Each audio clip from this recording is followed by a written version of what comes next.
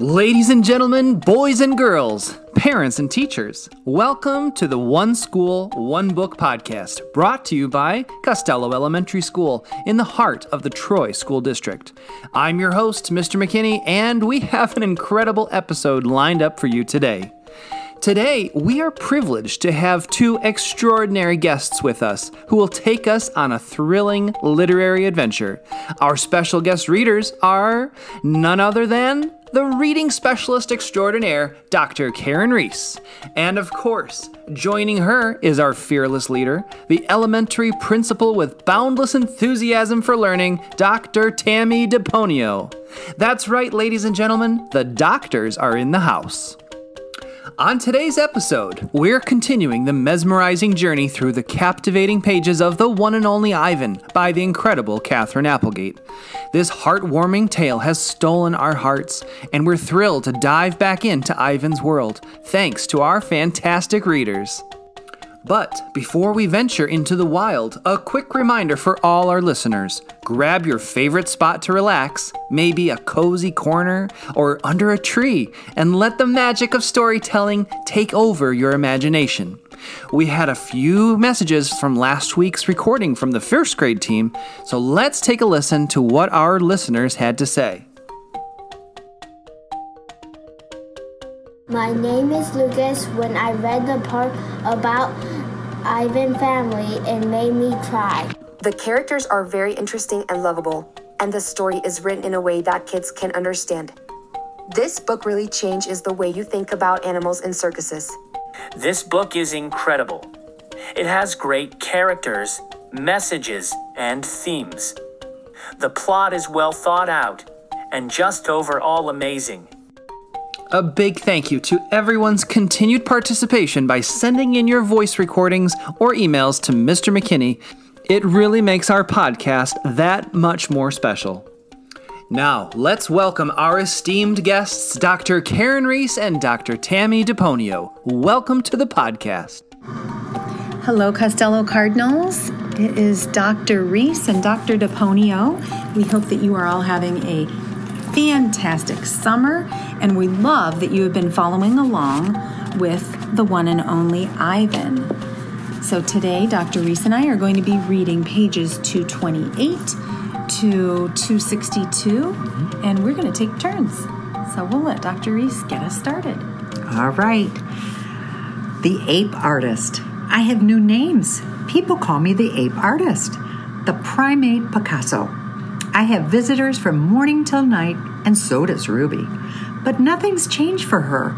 Every day or two, 4 and 7, Ruby plods through the sawdust with Snickers on her back. Every night she has bad dreams.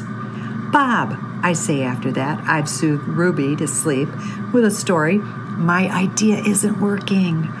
Bob opens one eye. Be patient. I'm tired of being patient, I say. Interview. This evening, a man and woman come to interview Mac and also George and Julia. The man has large and heavy camera perched on his shoulder. He films me as I take my pictures. He films Ruby in her cage with her foot roped to the bolt in the floor. Mind if I take a look around? He asks. Mac waves his hand. Be my guest. While Mac and the woman talk, the cameraman walks through the mall. He pans his camera right and left, up and down. When his eyes fall on the claw stick, he stops. He trains his camera on the gleaming blade. Then he moves on. The early news. Mac turns on the TV. We are on the early news at 5 o'clock. Bob says, don't let it go to my head. Then we all are. Mac, Ruby, me, Julia and George, the billboard, the mall, the ring, and the claw stick. Signs on sticks. In the morning, several people gather in the parking lot. They're carrying signs on sticks. The signs have words and pictures on them. One has a drawing of a gorilla cradling a baby elephant. I wish I could read. Protesters. More people with signs come today. They want Ruby to be free. Some of them even want Mac to shut down the mall. In the evening, George and Mac talk about them. Mac says they're protesting the wrong guy. He says they're going to ruin everything. He says, "Thanks for nothing, George." Mac stomps off. George, holding his mop, watches him leave. He rubs his eyes. He looks worried. "Dad," Julia says, looking up from her homework, "you know what my favorite sign was?" George asks. "Which one?" "The one that said, 'Elephants are people too.'" George gives her a tired smile. He goes back to work. His mop moves across the empty food court like a giant brush, painting a picture no one will ever see. Check marks. A tall man with a clipboard and pencil comes to visit. He says he is here to inspect the property. He doesn't say much more, but he makes many check marks on his paper. He looks at my floor. Check. He examines Ruby's hay. Check. He eyes our water bowls. Check. Mac watches him, scowling. Bob is outside, hiding near the dumpster. He does not want to be a check mark. Free Ruby. Every day there are more protesters and cameras with bright lights. Sometimes the people carrying signs shout, "Free Ruby! Free Ruby!" "Ivan," Ruby asks, "why are those people yelling my name? Are they mad at me?" "Oh, they're mad," I say, "but not at you." A week later, the inspecting man comes back with a friend, a woman with smart dark eyes like my mother's. She has a white coat on, and she smells like lobelia blossoms.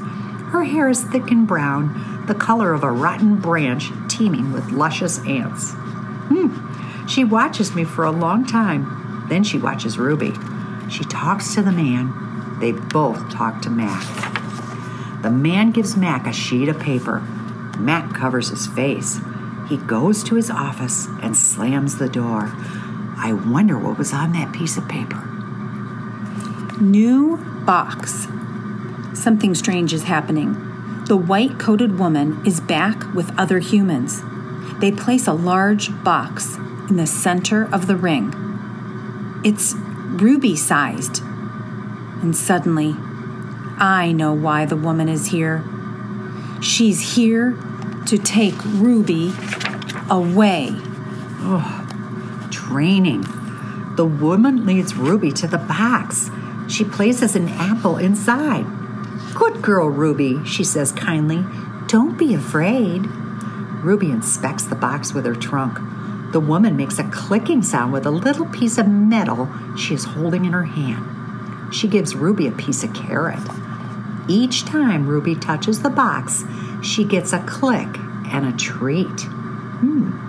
Why is she making that clicking noise? I ask Bob. They do that to dogs all the time, Bob says.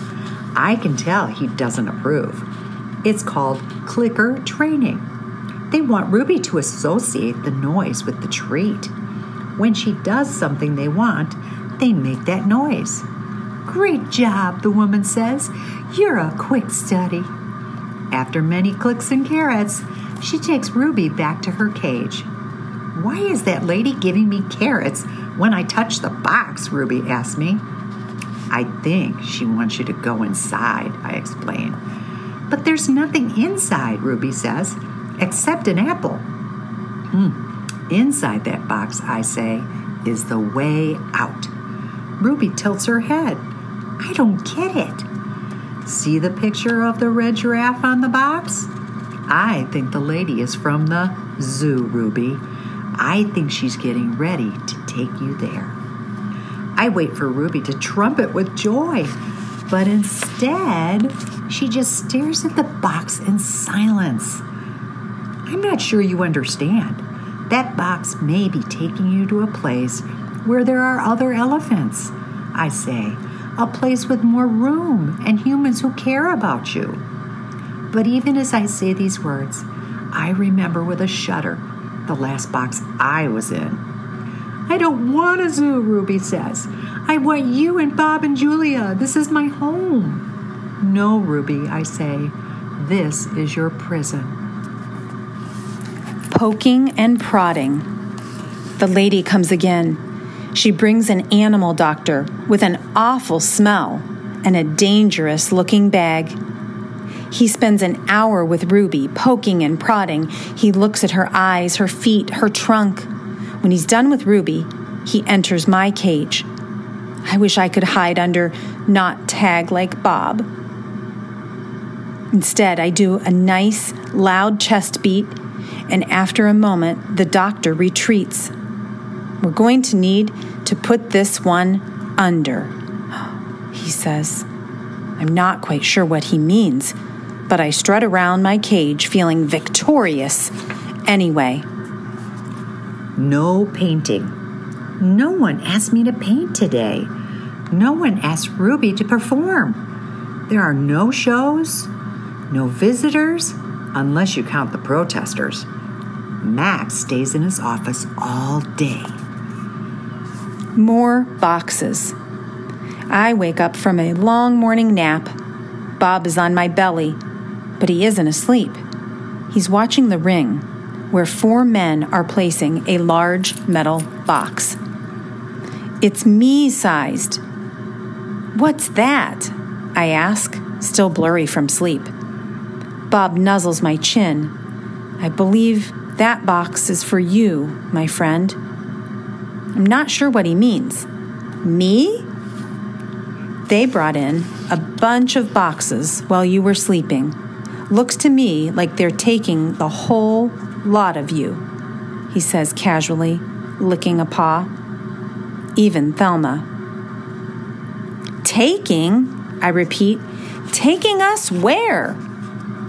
Sniffling, she goes, oops. Turned too many pages. Well, some to the zoo probably, others to an animal shelter where humans will try to find them homes. Bob shakes himself. So, I guess all good things must come to an end, huh? His voice is bright, but his eyes are far away and sad. I'm going to miss your stomach, big guy. Bob shuts his eyes. He makes an odd noise in his throat. But what about you? I ask. I can't tell if Bob's just pretending to sleep, but he doesn't answer. I gaze at the huge, shadowy box, and suddenly I understand how Ruby feels. I don't want to go into that box. The last time I was in a box, my sister died. Goodbye. When George and Julia came that night, George doesn't get his mop or his broom. He gathers up his tools and belongings while Julia runs to my cage. This is my last night, Ivan, she says, and she presses her palm to my glass. Mac fired my dad. Tears slip down her cheeks. But the zoo lady said maybe they'll have an opening there in a while, cleaning cages and stuff. I walk to the glass that separates us. I put my hand where Julia's is, palm to palm, finger to finger. My hand is bigger, but they're not so very different. I'm going to miss you, Julia says, and Ruby and Bob, but this is a good thing. Really it is. You deserve a different life. I stare into her dark eyes, and I wish I had words for her. Sniffling, she goes to Ruby's cage. Have a good life, Ruby, she says. Ruby makes a little rumbling sound. She puts her trunk between the bars and touches Julia's shoulder. Where is Bob, anyway? Julia asks. She looks around, under tables, in my cage, by the trash can. Dad, she calls, have you seen Bob? Bob? Nope, George says. Julia's brow wrinkles. What's going to happen to him, Dad? What if Max shuts down the whole mall? He says he's going to try to keep it open without the animals, George says. He stuffs his hands in his pockets. I'm worried about Bob, too, but he's a survivor. You know what, Dad? Julia gets a gleam in her eye. Bob could live with us. Mom loves dogs, and he could keep her company and... Jules, I'm not even sure I have a job yet. I may not even be able to feed you, let alone some mud.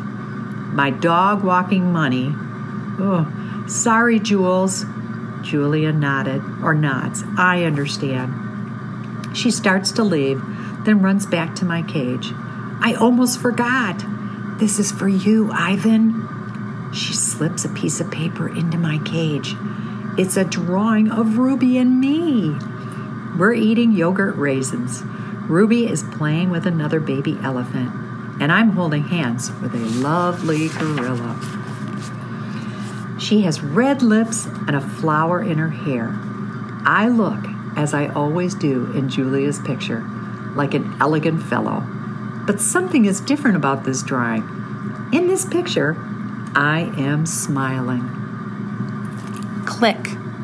The door to my cage is propped open. I can't stop staring at it. My door, open. The giant box has been moved, and it's open too. The humans have pushed it up against my doorway. If I walk through my door, I enter their box. The zoo lady, whose name is Maya, is here again. Click, yogurt raisin. Click, tiny marshmallow. Click, ripe papaya. Click, apple slice. Hour after hour, click after click. I look over at Ruby. She waits to see what I will do. I touch the box. I sniff the dark interior where a ripe mango awaits. Click, click, click. I have to do it. Ruby is watching me from between the bars of her cage, and this box is the way out.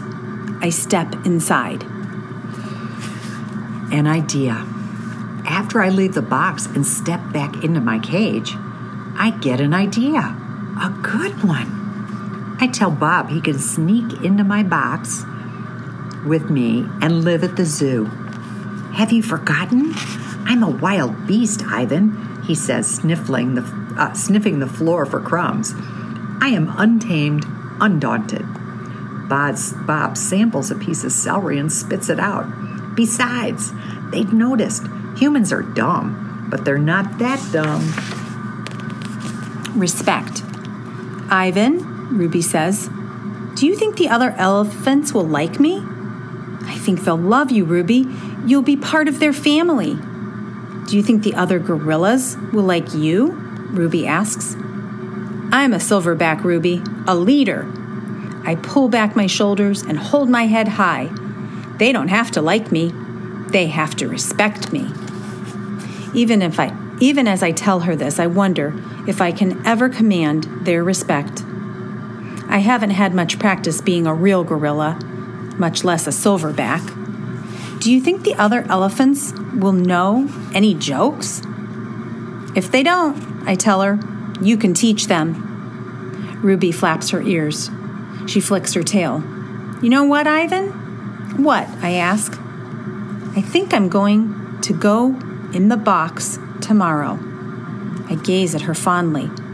I think that's a good idea, and I think Stella would have agreed. Do you think the other elephants will know how to play tag? I love tag. Me too, I say, and I think of my nimble sister racing through the brush, always just out of my reach. Photo. Late at night, Mac opens my cage. The full moon falls on his sagging shoulders. He seems smaller somehow. Bob, instantly alert, leaps off my stomach and dives under not tag. Don't bother hiding, dog, Mac says. I know you sleep in here. Mac settles onto my tire swing. Might as well stay one more night. Your buddy's leaving tomorrow. Tomorrow? My stomach drops. I'm not ready. I need more time. I haven't said my goodbyes. I haven't thought this through. Mac pulls a small photo out of his shirt pocket. It's me when I was young. Mac and I are in the front seat of his convertible. I'm wearing a baseball cap and eating an ice cream cone. I was a handsome lad, but I have to admit, I look ridiculous. Nothing like a real gorilla. We had some laughs, didn't we, Guy? Mac says. Remember when we went on that roller coaster? Or that time I tried to teach you to play basketball? Mac shakes his head, chuckling. You had a lousy jump shot. He stands, sighs, looks around. He puts the photo back in his pocket. I'm going to miss you, Ivan, he says. And then he leaves. He doesn't look back. Leaving. Early in the morning, Maya arrives with many other humans. Some have white coats, some have rustling papers. They are hushed, busy, determined. Ruby enters her box first. I'm scared, Ivan, she calls from inside the box. I don't want to leave you. A part of me doesn't want her to leave either, but I know I can't tell her that. Think of all the amazing stories you can share with your new family, I say. Ruby falls silent. I'll tell them your elephant joke, she says after a long pause. The one about the refrigerator? I bet they'll like that. And be sure to tell them about Bob and Julia and me and Stella. I'll remember everyone, Ruby says, especially you. Before I can say any more, they roll her cage out to the waiting truck. It's my turn. Bob is hiding in a corner behind my pool. The humans don't even notice him. While they're busy making sure my box is ready, Bob sneaks over. He licks my chin, just in case there are any leftovers. You, I whisper, are the one and only Bob. I reach for Not Tag. She is a limp rag without her. Stuffing. She is a limp rag without her stuffing. Dribbles of paint covered her fur. I hold her out to Bob. He tilts his head, confused. To help you sleep, I say. Bob takes her in his teeth and slips away. Good boy. Good, Ivan. Good boy, Maya says when I lumber into my box. I hear the clicker, and I'm rewarded with a tiny marshmallow. When I'm settled, Maya gives me a sweet drink that tastes of mango and something bitter. My eyelids grow heavy. I want to see what happens next, but I am sleepy, so sleepy. I dream I'm with Tag and we're swinging from vines while Stella watches. The sun slices through the thick ceiling of trees and the breeze tastes like fruit. Moving. My eyes flutter open. The box is moving. I am in the grumbling belly of some great beast. I fall back asleep. Awakening. I awake to glass and steel. It's a new cage, not unlike my old cage, except that it's much cleaner. Maya's here and other humans I recognize. Hey there, Ivan, Maya says. He's coming to you guys. I have 3 walls of glass. The 4th wall is a curtain of wooden slats strung together. This doesn't look like the zoos on TV. Where are the other animals? Where are the gorillas? Is this where Ruby ended up? In a cage just like her old cage? Still alone? Is she cold? Hungry? Sad? Is there anyone to tell her stories when she can't get to sleep? Oh my goodness, boys and girls, I have so many wonderings. I hope that they are going to the zoo and not alone again like they were at the old mall.